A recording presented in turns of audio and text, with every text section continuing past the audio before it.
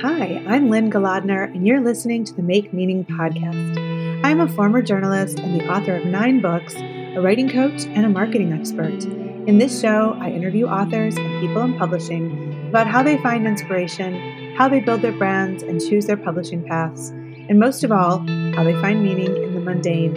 If you want to learn more about how to get your writing career off the ground, visit my website, lynngolodner.com, and check out the classes, programs, and retreats that I offer. And if you like what you hear, please give us a 5-star review at Apple Podcasts or on any podcast platform where you find the Make Meaning podcast. I hope these stories give you the courage and confidence to make your writing dreams come true. Thanks for listening.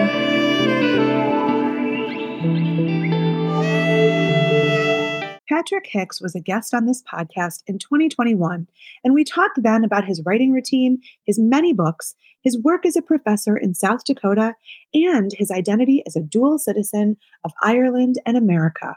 We also talked about his fascination with writing about the Holocaust when he has no personal connection to that horrible time in the history of humanity. Now, I'm thrilled to invite Patrick back to the Make Meaning podcast to talk about his latest book, Across the Lake, a chilling, brutal, and beautiful story about the only all-female concentration camp during the Holocaust, Ravensbrück. Patrick is the author of more than 10 books. He's been nominated 7 times for the Pushcart Prize. He was a finalist for the High Plains Book Award. And his poetry has appeared on NPR, the PBS NewsHour, and American Life in Poetry. He has lived in Northern Ireland, England, Germany, and Spain, but now calls the Midwestern United States home. When not writing, he enjoys watching thunderstorms roll across the prairie with his British wife, and he is a sucker for playing in the backyard with his son, who was adopted from South Korea. I'm excited to welcome Patrick Hicks back to the Make Meaning podcast. Well, Patrick Hicks, welcome back to the Make Meaning podcast. Oh, it's a pleasure to be back. Thank you so much for having me.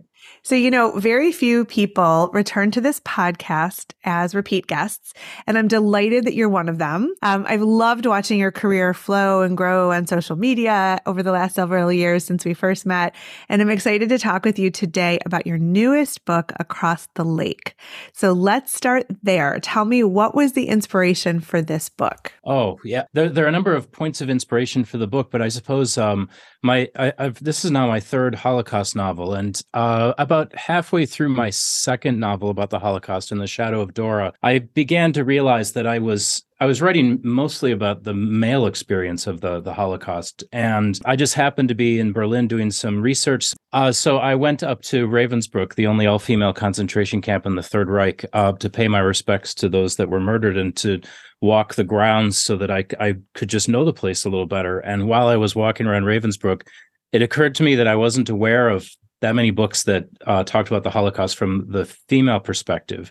Mm-hmm. And while I was there, the idea for this novel kind of presented itself to me. And I started with a simple question. Did women act differently in the concentration camps than men? And as I did more and more research, I found out that is indeed the case, that women, by and large, at Ravensbrück did act differently than their male counterparts at other camps. Yeah, that's fascinating. I actually, being raised Jewish and so aware of the Holocaust and having lots of education about it, meeting survivors in my life, I don't think I had ever heard about Ravensbrück. And so I was really intrigued by the premise of your book. And we did speak before a few years ago when you were on the podcast about why you're attracted to writing about the Holocaust. And so I wanted to talk a little bit about why this period of history and humanity fascinates you so much, and what you hope to do in your novels when you're writing about this terrible time. Yeah, it's unusual to have an Irish Catholic guy from Minnesota writing about the Holocaust. But when I was really young, in the 1970s, I remember watching a documentary, it must have been on PBS, about the film footage that was taken at Bergen-Belsen. And the shock and injustice of that has never really left me. And for me as a writer, there's no greater story of injustice than what happened to the Jews of Europe and the other victims that got caught up in that undertow as well, Polish people and Jehovah's Witnesses and whatnot. So I have, ever since I was a teenager, I'd been doing research on the Holocaust, but it wasn't really until maybe the last 15 years that I took a a really deep dive as far as research is concerned. Someone asked me a while ago how many camps I have done research at, and I think the number is 12. And I've talked to a number of survivors. And I'll always say that the memoirs of the survivors are far more important than the books that I'm writing. But I hope that maybe I can sort of add to the conversation and get people thinking about this incredibly horrible event in maybe in ways they hadn't thought of before. Yeah. Started with that question of, how did it change through a lens of gender? And how did you sort of build the story? So you did your research, and it's a fascinating question, and I want to hear more about that too. But tell me how the story came to be, how you developed the characters, and what that vision was like for you. I approached it with the idea of I wanted the reader to close across the lake and I wanted the reader to ask questions of themselves, like, how does gender operate in the Holocaust, and how does violence and gender operate? Yeah. So there's that. That was really central to what I wanted the reader to sort of take away from the novel. Mm-hmm. But purely as a writer, and you know this, you're a writer yourself, there were certain craft things that I wanted to challenge myself with. I mean, I'm a guy, and I knew that if I was going to write this, something like 90% of my characters were going to be women. So I was attracted to that challenge. And I'd never written what's called a braided narrative before, because in Across the Lake, the first chapter is from the perspective of Anna. She's an Aufseherin. She's a female Nazi guard at Ravensbrück. And then chapter 2 takes place in the mind of Svea, who is a prisoner, and it oscillates back and forth between the two of them. And the reader sort of is above the two characters, and the reader can see things that these two characters don't know about each other. So from a craft perspective, as a writer, I was really intrigued by the challenge. I wondered if I could pull it off. Isn't that fun? It's really fun to do that. Yeah. It's really interesting. And how long did the project take you, both the research and then the writing and all of that? The first time I went to Ravensbrück was 2019. And, when I went there, I had no idea that I was going to write about it. But on the train ride back to Berlin, that's when I was thinking, I should really write about this, because I've really spent a lot of time studying the Holocaust, and I didn't know much about Ravensbrück. And I thought maybe I can bring that to light. So I guess it's been 4 years in the making, and I don't know, went through 7 or 8 drafts, something like that. And then my editor, you know what it's like. You Sounds write about right. First draft, and then you just repair after that. Absolutely. It's interesting. Years and years ago, I challenged myself. I wrote a short story where the main character was male. And I was like, okay, can I do this? Can I get into a man's mind and thoughts and create a believable character? So I totally get what you're saying. Like, it's really important to be able to step into their shoes and really think as they do. I'm also working on an episode for the podcast about names, about how we choose character names and things like that. So tell me a little bit about what went into choosing the names for your characters too. Are they based on people you researched, or are they completely fictional? Like, do they have significance or symbolism in any way? I would love to say that there is some significance to Anna and Svea, but there really isn't. I wanted, I guess, because in many ways they're counterparts to each other. Svea is a victim of the Holocaust, and Anna is a perpetrator. And as the novel progresses, it's very clear that she wraps her arms around evil. So I like the idea that both of these characters had 4 letters to their name. And in some ways they are very similar, but they're very different in other ways. And I guess, the name Svea, there's something gentle about that name, at least to my ear. And I know that as a writer, I also prefer to have characters that don't have long names, just because you got to type them out. I love that. That's so funny. So I know you did research on Ravensbrück. Did you do any research into the psychology of violence based on gender? Did you learn anything about that? So obviously how it was borne out at Ravensbrück, but is there a difference? Like, I don't know much about it, so I'd love to hear what you've learned about it. Yeah, and I did quite a bit of research on gender and violence. There was a book that I read, and I think the author is Wendy Lower, but whoever wrote it, it's called Hitler's Furies.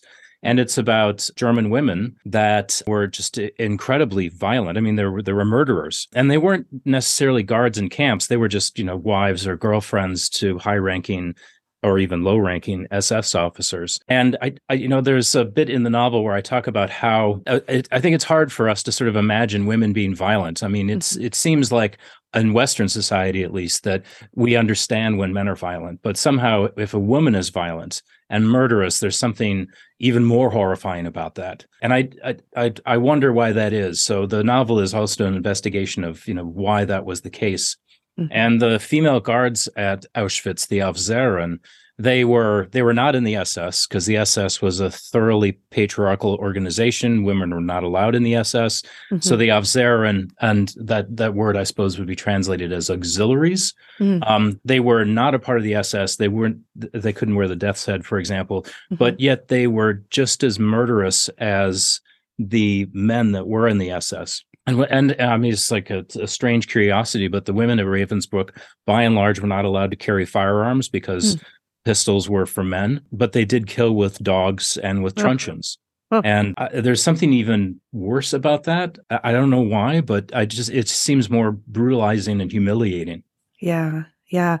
I just wonder what it must be like to be writing these books where I mean, it's really valiant and courageous because I think these stories are super important. But what does it do to your own energy or your own sort of perspective? Like, do you find that you're sort of under a gray cloud when you're writing about these topics? Or, how does it affect you? I really appreciate this question. I don't talk about it very often, mainly because the story is the story, and I guess it's not about me. But if you have, how do I word this? As a human being, how can I not be affected by Yeah. what I study and what I see? And it's been 15 years of being in this darkness, and it does affect me. And I don't Mhm. want to be melodramatic about this, but I see things, and it reminds me of the Holocaust. Like, I'm from the Midwest, and if I see a train Mhm. going across the prairie, Mhm. obviously I think of things, or Mhm. I drive by an ethanol plant with smoke coming out. I think about Mm. certain things. Mm.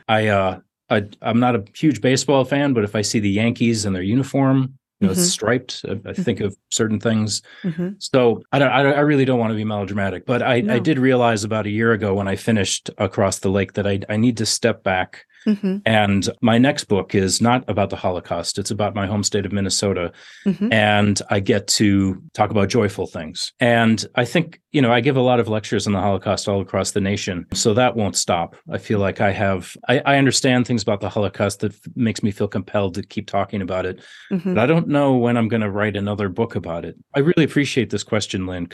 I don't talk about the effect, I guess, that it's had on me, but I realize that it does. Yeah.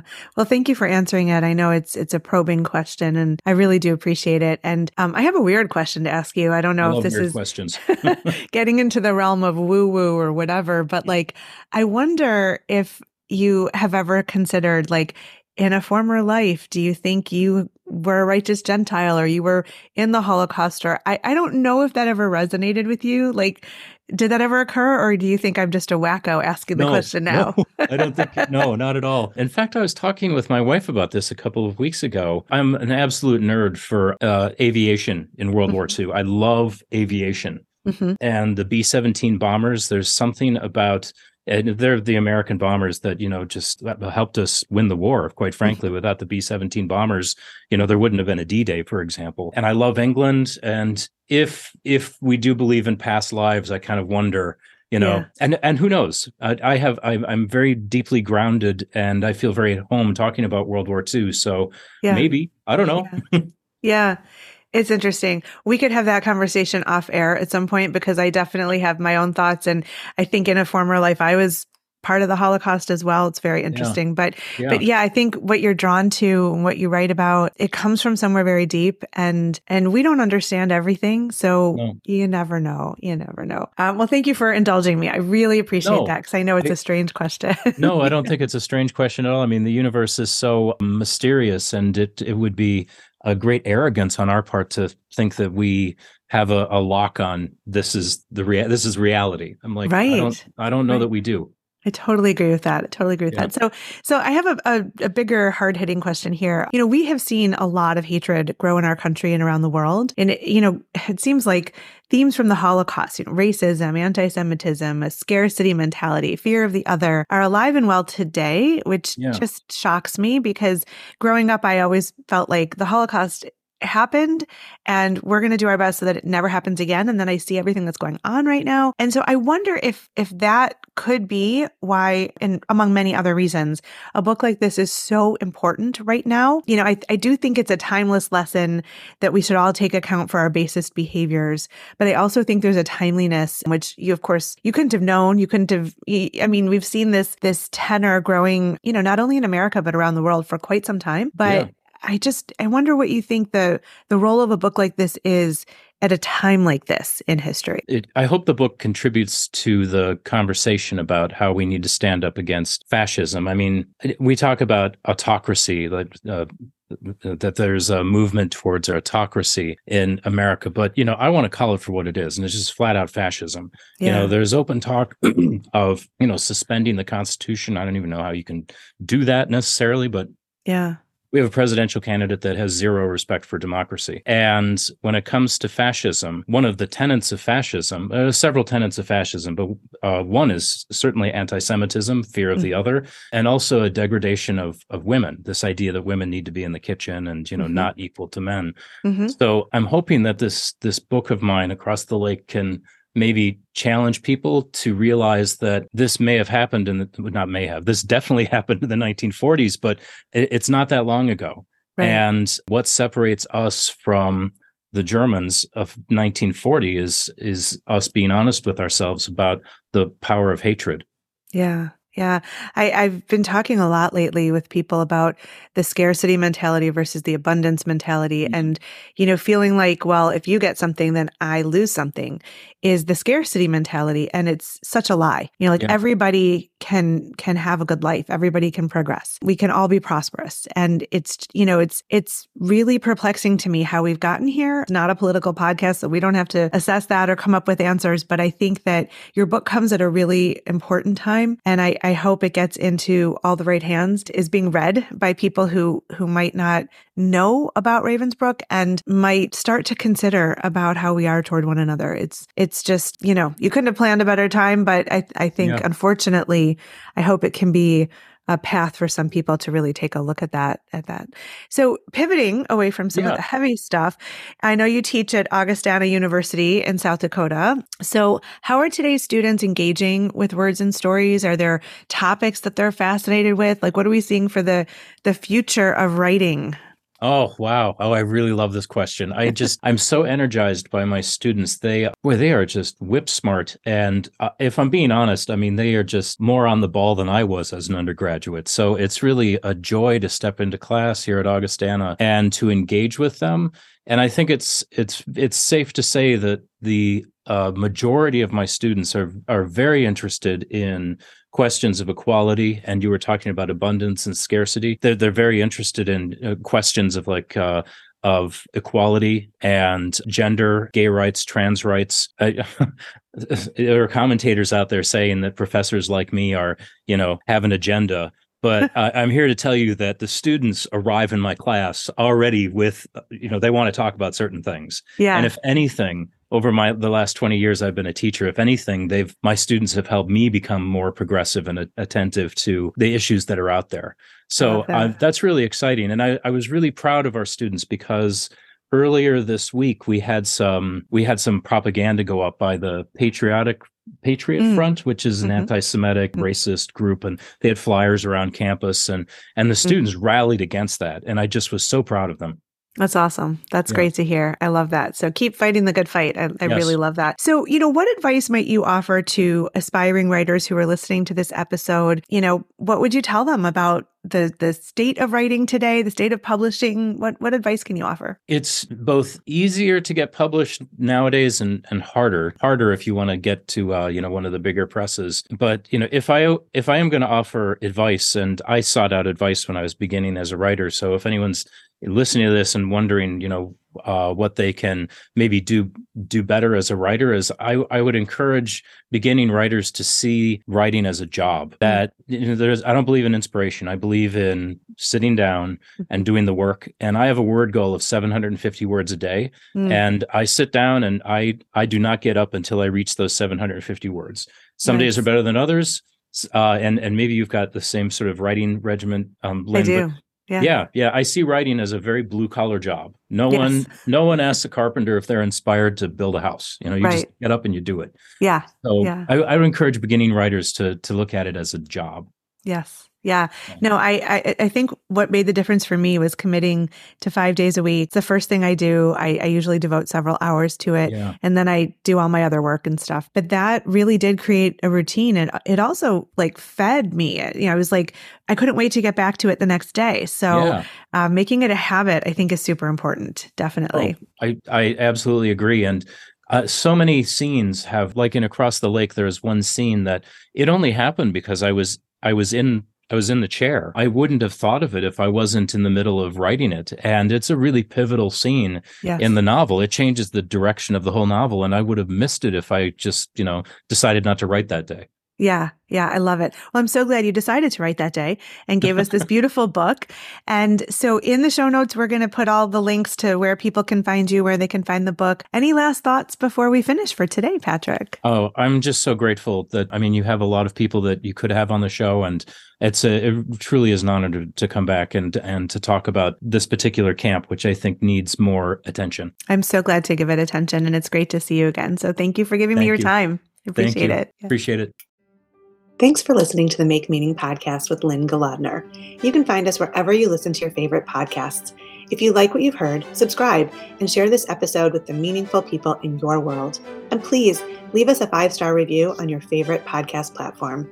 You can learn more at makemeaning.org or lynngolodner.com.